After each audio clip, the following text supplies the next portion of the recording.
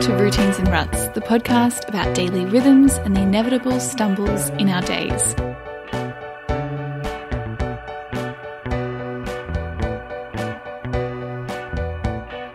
I'm your host, Madeline Dorr, and for more than half a decade I've been asking people what their days look like, what they do, when they do it, how they do it, and I've recently bundled all the insights into my very first book, I Didn't Do the Thing Today. It's all about taking productivity off its pedestal and instead replacing it with our own way of doing things. It's now available for pre-order, so if you need a permission slip to be less hard on yourself in the new year, you can find a link in the show notes to get yourself a copy. In the lead up to the launch, I'm also answering your productivity guilt and existential quandaries, so I'll pop a link in the show notes to where you can submit a question of your very own for me to untangle for you. A quick note to say that I'm not a licensed therapist and there's no qualification per se to be really versed in productivity guilt, except I can assure you that I have a very intimate experience with the subject. And as I've mentioned, I've written a book about it. So that's all to say though, that I think each of us are making it up as we go along. So I hope at the very least, this can inspire you to embrace doing the same. Now, before I dive into this week's question, I did have a lot of fun sharing my routine and my rut of the week, so I thought that I'd do the same again. So the routine of the week that I wanted to dive into is that of morning pages. If you listened to last week's episode, you might recall that I spoke about the importance of finding your first domino that can have a nice, effortless knock-on effect that helps other habits fall in line. And I mentioned that I've been consistently writing morning pages for the last little while. And morning pages, for those who aren't familiar, is something that is fundamental to The Artist's Way by Julia Cameron. The idea is to fill 3 pages of a notebook with stream of consciousness journaling. So saying whatever comes, or writing out whatever comes to mind as it comes to mind, not overthinking it, just allowing the pen to move across the page. Ideally, it's done first thing in the morning in that sleepy, hazy, wonderful state, so you can really have that meeting with your unconscious mind, essentially. It can be really mundane, so it can be something as simple as what you're craving for breakfast or how you forgot to take the bins out, or you might have this huge life epiphany in those pages. You kind of don't know what you're going to get each day, but the idea is to be meeting yourself. And the reason why I find it so integral to my day is that I find that it's the thing that can ground me. The way that I've actually noticed this is that I find myself far more tangled up on the days or the weeks or the months where I abandon the practice of doing the morning pages. And that's frequently, if I'm honest with you. There's many, many months gone by where I don't do morning pages.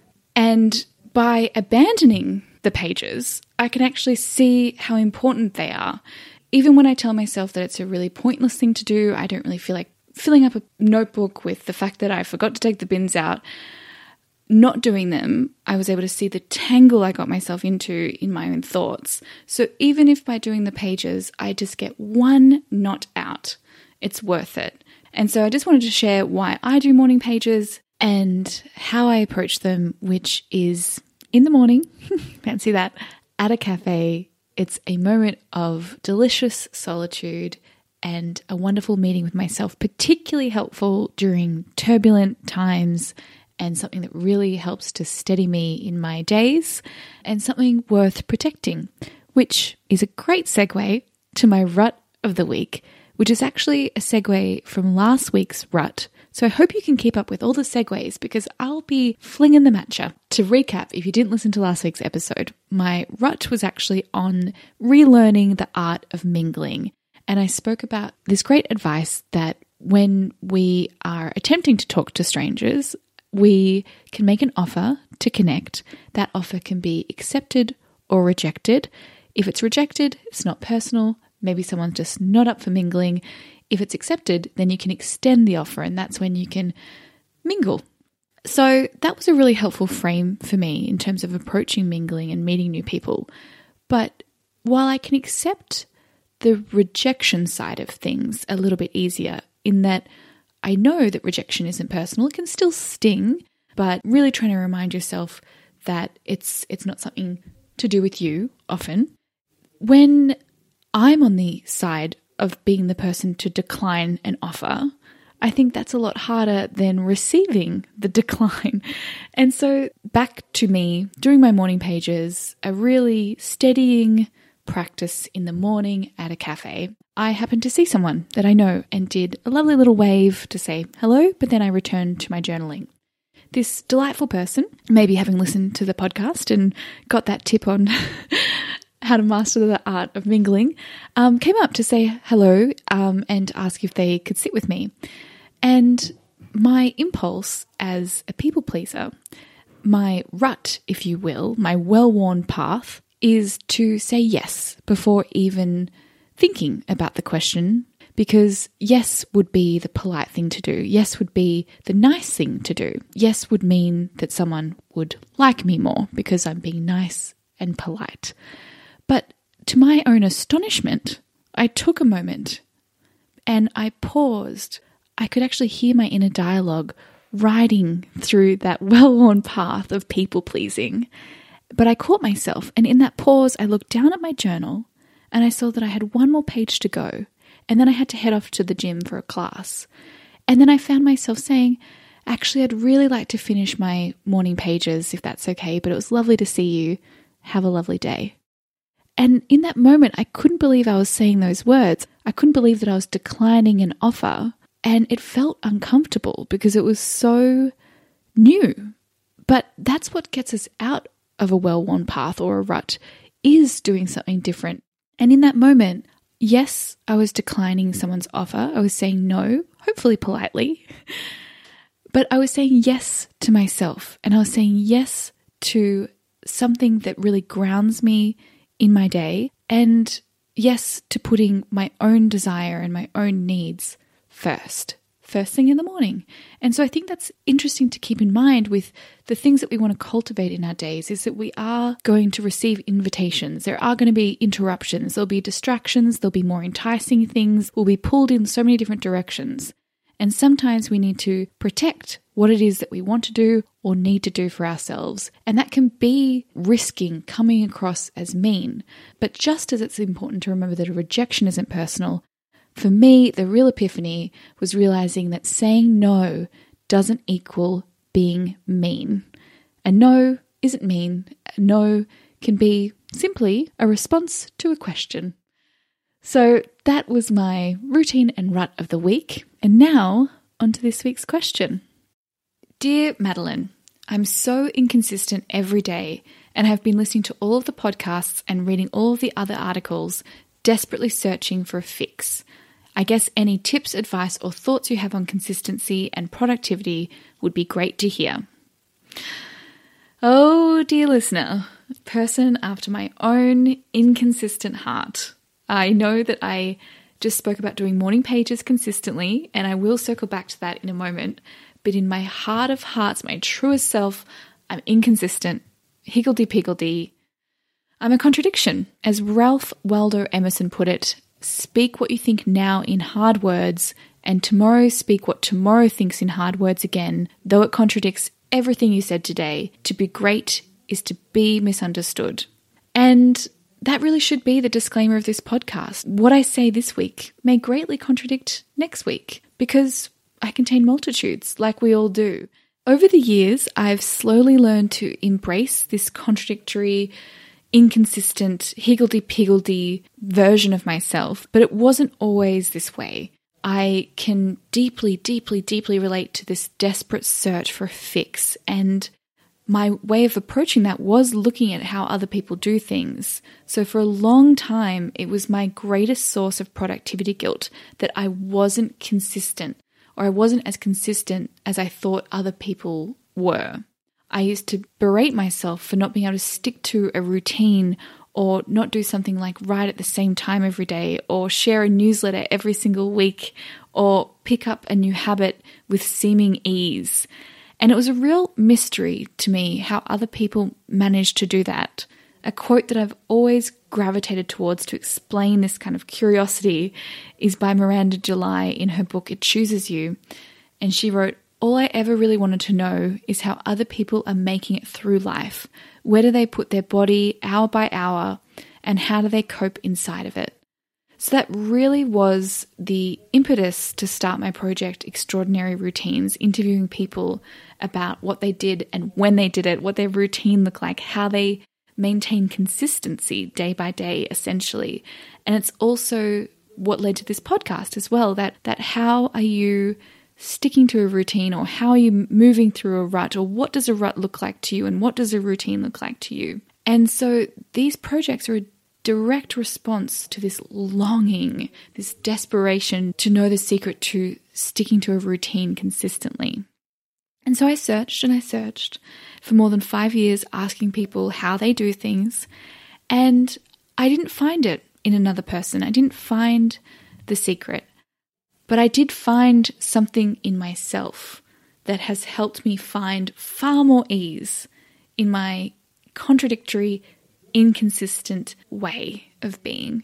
And so that's what I'd like to share with you in answer to your question, is that I don't necessarily have the secret to perfect consistency, because, as I'll get to, I'm not sure that exists.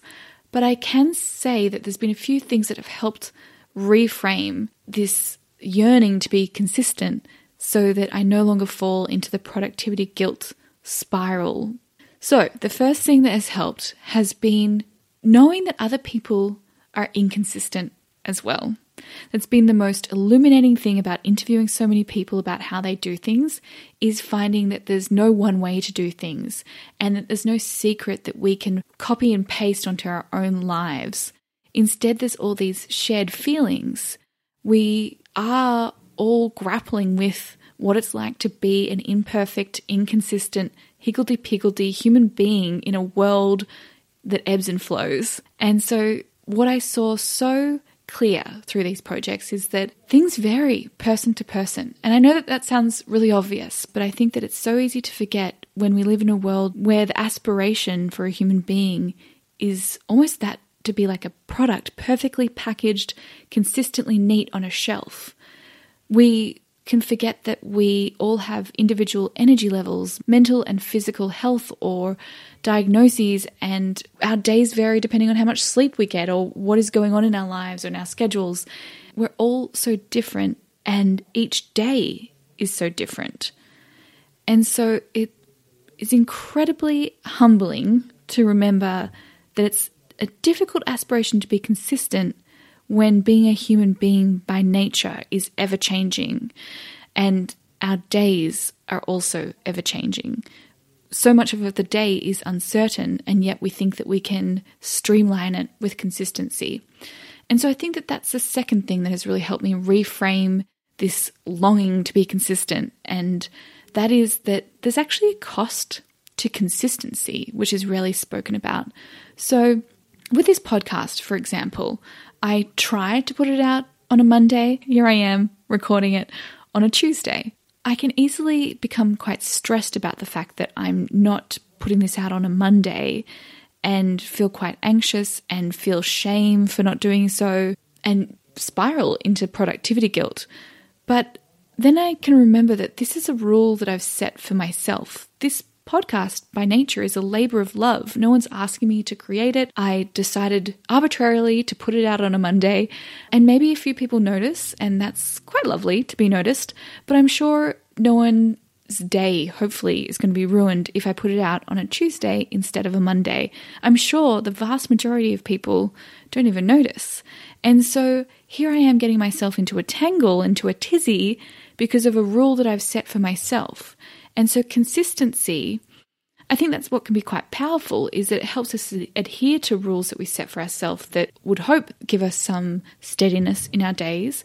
But sometimes we stumble over those rules that we set for ourselves, and they can make us busier. They can make us more stressed. They can make us more anxious. They can make us burn out because we're putting the consistency of a thing ahead of our own health at times. And so we can burn out because of a rule that we can actually change ourselves. And that's not always the case. Obviously, there's rules or expectations that are placed on us that can be difficult for us to untangle from, or we can't just decide not to do something or to change something from a Monday to a Tuesday.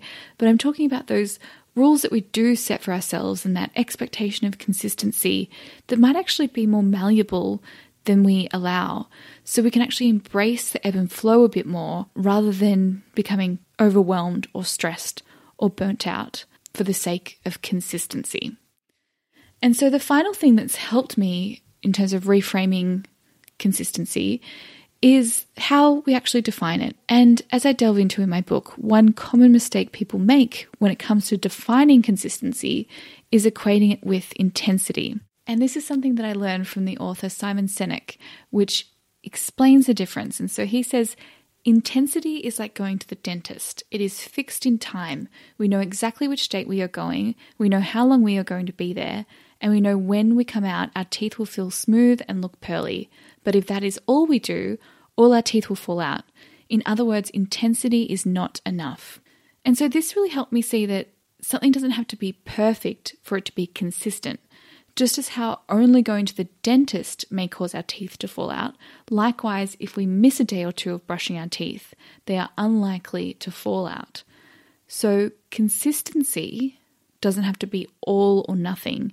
You're not simply consistent or inconsistent. Rather, it's an accumulation of what we do over time. If I apply this to my own projects, I can now see that from an accumulative point of view, I have been consistent. For more than half a decade, I contributed to a body of interviews, experiments, and articles for my project Extraordinary Routines, which has been extended into this podcast, Routines and Ruts. But even though I did it in an ad hoc way with no particular content schedule, and sometimes I do a few interviews a month, or sometimes I wouldn't do one for months at a time, I have now built a body of work that was enough to draw upon for all these incredible lessons. And so even though I failed, quote unquote, to stick to an intense weekly schedule that some people might do with a labor of love, if I take the long view, there's some assurance that the bits that you do build over time. So a day or a week or a month may go by where we don't do morning pages, or there is some kind of personal goal that is pushed or missed or has to wait till Tuesday instead of Monday because life. But when we look back from an accumulative point of view, when we step back and take the long view, we can actually see how far we've come. And we can see the consistency, like brushing our teeth, over the long haul. And don't forget to floss as well. But it's that long view rather than that intense spurt. But even with those lessons, so remembering that as human beings, we're inconsistent in our energy, in our days, but also that sometimes consistency can be to our own detriment if we're arbitrarily ticking boxes just to be consistent and putting our own health or our own priorities to the side. And also this idea that there's a difference between intensity and consistency, and we can take a long view with consistency. Even with all of this, how these learnings have helped me take leaps and bounds in accepting that we're non-linear, that we're cyclical, that we're seasonal, we're inconsistent yet wonderful. There is still a voice inside my head that wonders, but Madeline, what if you were consistent? What if you did put out your podcast consistently? What if you did write every day? It's difficult to tell sometimes when it's embracing where you are, which is an imperfect, inconsistent human being, and when it's complacency. It's difficult to identify sometimes when we're being hard on ourselves and when we're sabotaging ourselves. It can be difficult to know the difference between when you're forcing something that's not ready yet versus being lazy. And I don't have the answer there because all of those questions require self-reflection and self-awareness. And so there's no straightforward answer for one person. And then even if you did arrive on an answer, that doesn't mean that that won't change for you. So with all of that said, self-recrimination is the last thing that will help me do things. And maybe that's the same for you. The last thing that will help me be productive is productivity guilt. I'll only fall deeper down the spiral of productivity guilt when I'm berating myself for not being consistent, for not sticking to a routine, for not doing the thing when I said I would do the thing at the specific time I said I would do it. I only fall further and further into this space of lamenting where it becomes close to impossible to do anything. So I think that when you want to do something, when you know how good something can be for you, that's when you can find yourself being consistent. So that's where we can circle back to morning pages as an example of how I've been doing that consistently. And I've been doing that consistently because I saw that I've become so much more tangled up when I don't do it. And so I know how much better I feel when I do it. And so it's this natural incentive to be consistent doing it. Or the consistency is just a byproduct, actually, of doing this thing that makes me feel steady and good. And so it's no longer just a box to tick. When it was a box to tick to do my morning pages, my heart wasn't in it. My inconsistent heart couldn't be convinced. But when it's something that I know feels good to me, then it becomes congruent to who I am. And then I'm bringing all sides of my contradictory self to the table to do my morning journaling. And so I think maybe that's just it, is that once you know what you want to do, or you know what makes you feel good, and that's individual, you can then experiment with finding ways to do it that works for you. Or you can see that, like the first domino, it becomes rather effortless to do it consistently because it's no longer about just being consistent. It's about doing this thing that feels good to you. So once you've found the thing that makes you feel good, or you've found the incentive that's not just consistency, that's where you can tweak it and have some fun with it. So say it is writing that you want to be doing. I have a friend who aims to write for 30 minutes a day. That's the consistent aim. But if she misses a day, she can tack it on to the next. And so worst case scenario, it might get to Sunday sometimes. And so she'll do a 3.5 work session on the writing. But there's an incentive to do it each day so that she can have the Sunday to herself. Another approach to consistency could be something I learned from Austin Kleon, which is to have a checkbox approach to a routine. So just having a handful of things that you know make you feel good. So in his example, it's journaling, writing, going for a walk, and reading. And if he ticks off all those things on a day, that's a good day. But it's not as if it's a terrible day if he hasn't done those things. Some people set aside different seasons for different things. I know that when I spoke to the musician Jen Clower, she saw the writing process as different seasons. So you can think of the summer as the time of when you're touring and you're sharing with the world, but then there's the fallow winter where you're taking in the inspiration and then sowing the seeds come the springtime. Other people need consistency, so need that meeting with themselves at a particular time, but it works for them. They actually show up at the desk at 8 a.m. It doesn't feel like an unrealistic expectation that can be the thing that spirals. But if it's an expectation that you then find yourself meeting because you want to, and you know it's good for you and it's doable for you, then that can be incredibly grounding for some people. So I think it's really just recognizing that you will ebb and flow, you will go up and down, you'll pick things up and pop them back down again. I personally like to bullet journal to track the things that I don't do. And then that way, once I see that I've been moving a task over day by day, I can reassess if it's something I really need to do or want to do and simply cross it off the list, because maybe it's just another rule that I've set for myself that I'll only break. So know that you will veer off track like I do with the pages. And that's the very thing that teaches you whether it's an important thing that you want to be doing or not. So to recap this response to your consistency quandary, if I've learned anything in my deep dive into how people do things, is that there's no secret, because we each vary and each day varies. So instead, we can listen to those variations and move with them. We can also reframe consistency and take the long view of something. We can also take note of when we might be leaning towards sabotage, but also know that we're more likely to succeed at something when we want to do it and it feels congruent to who we are. Then, the most fun part of all is that we can experiment with how we best want to approach something and bring our full, inconsistent hearts to the process.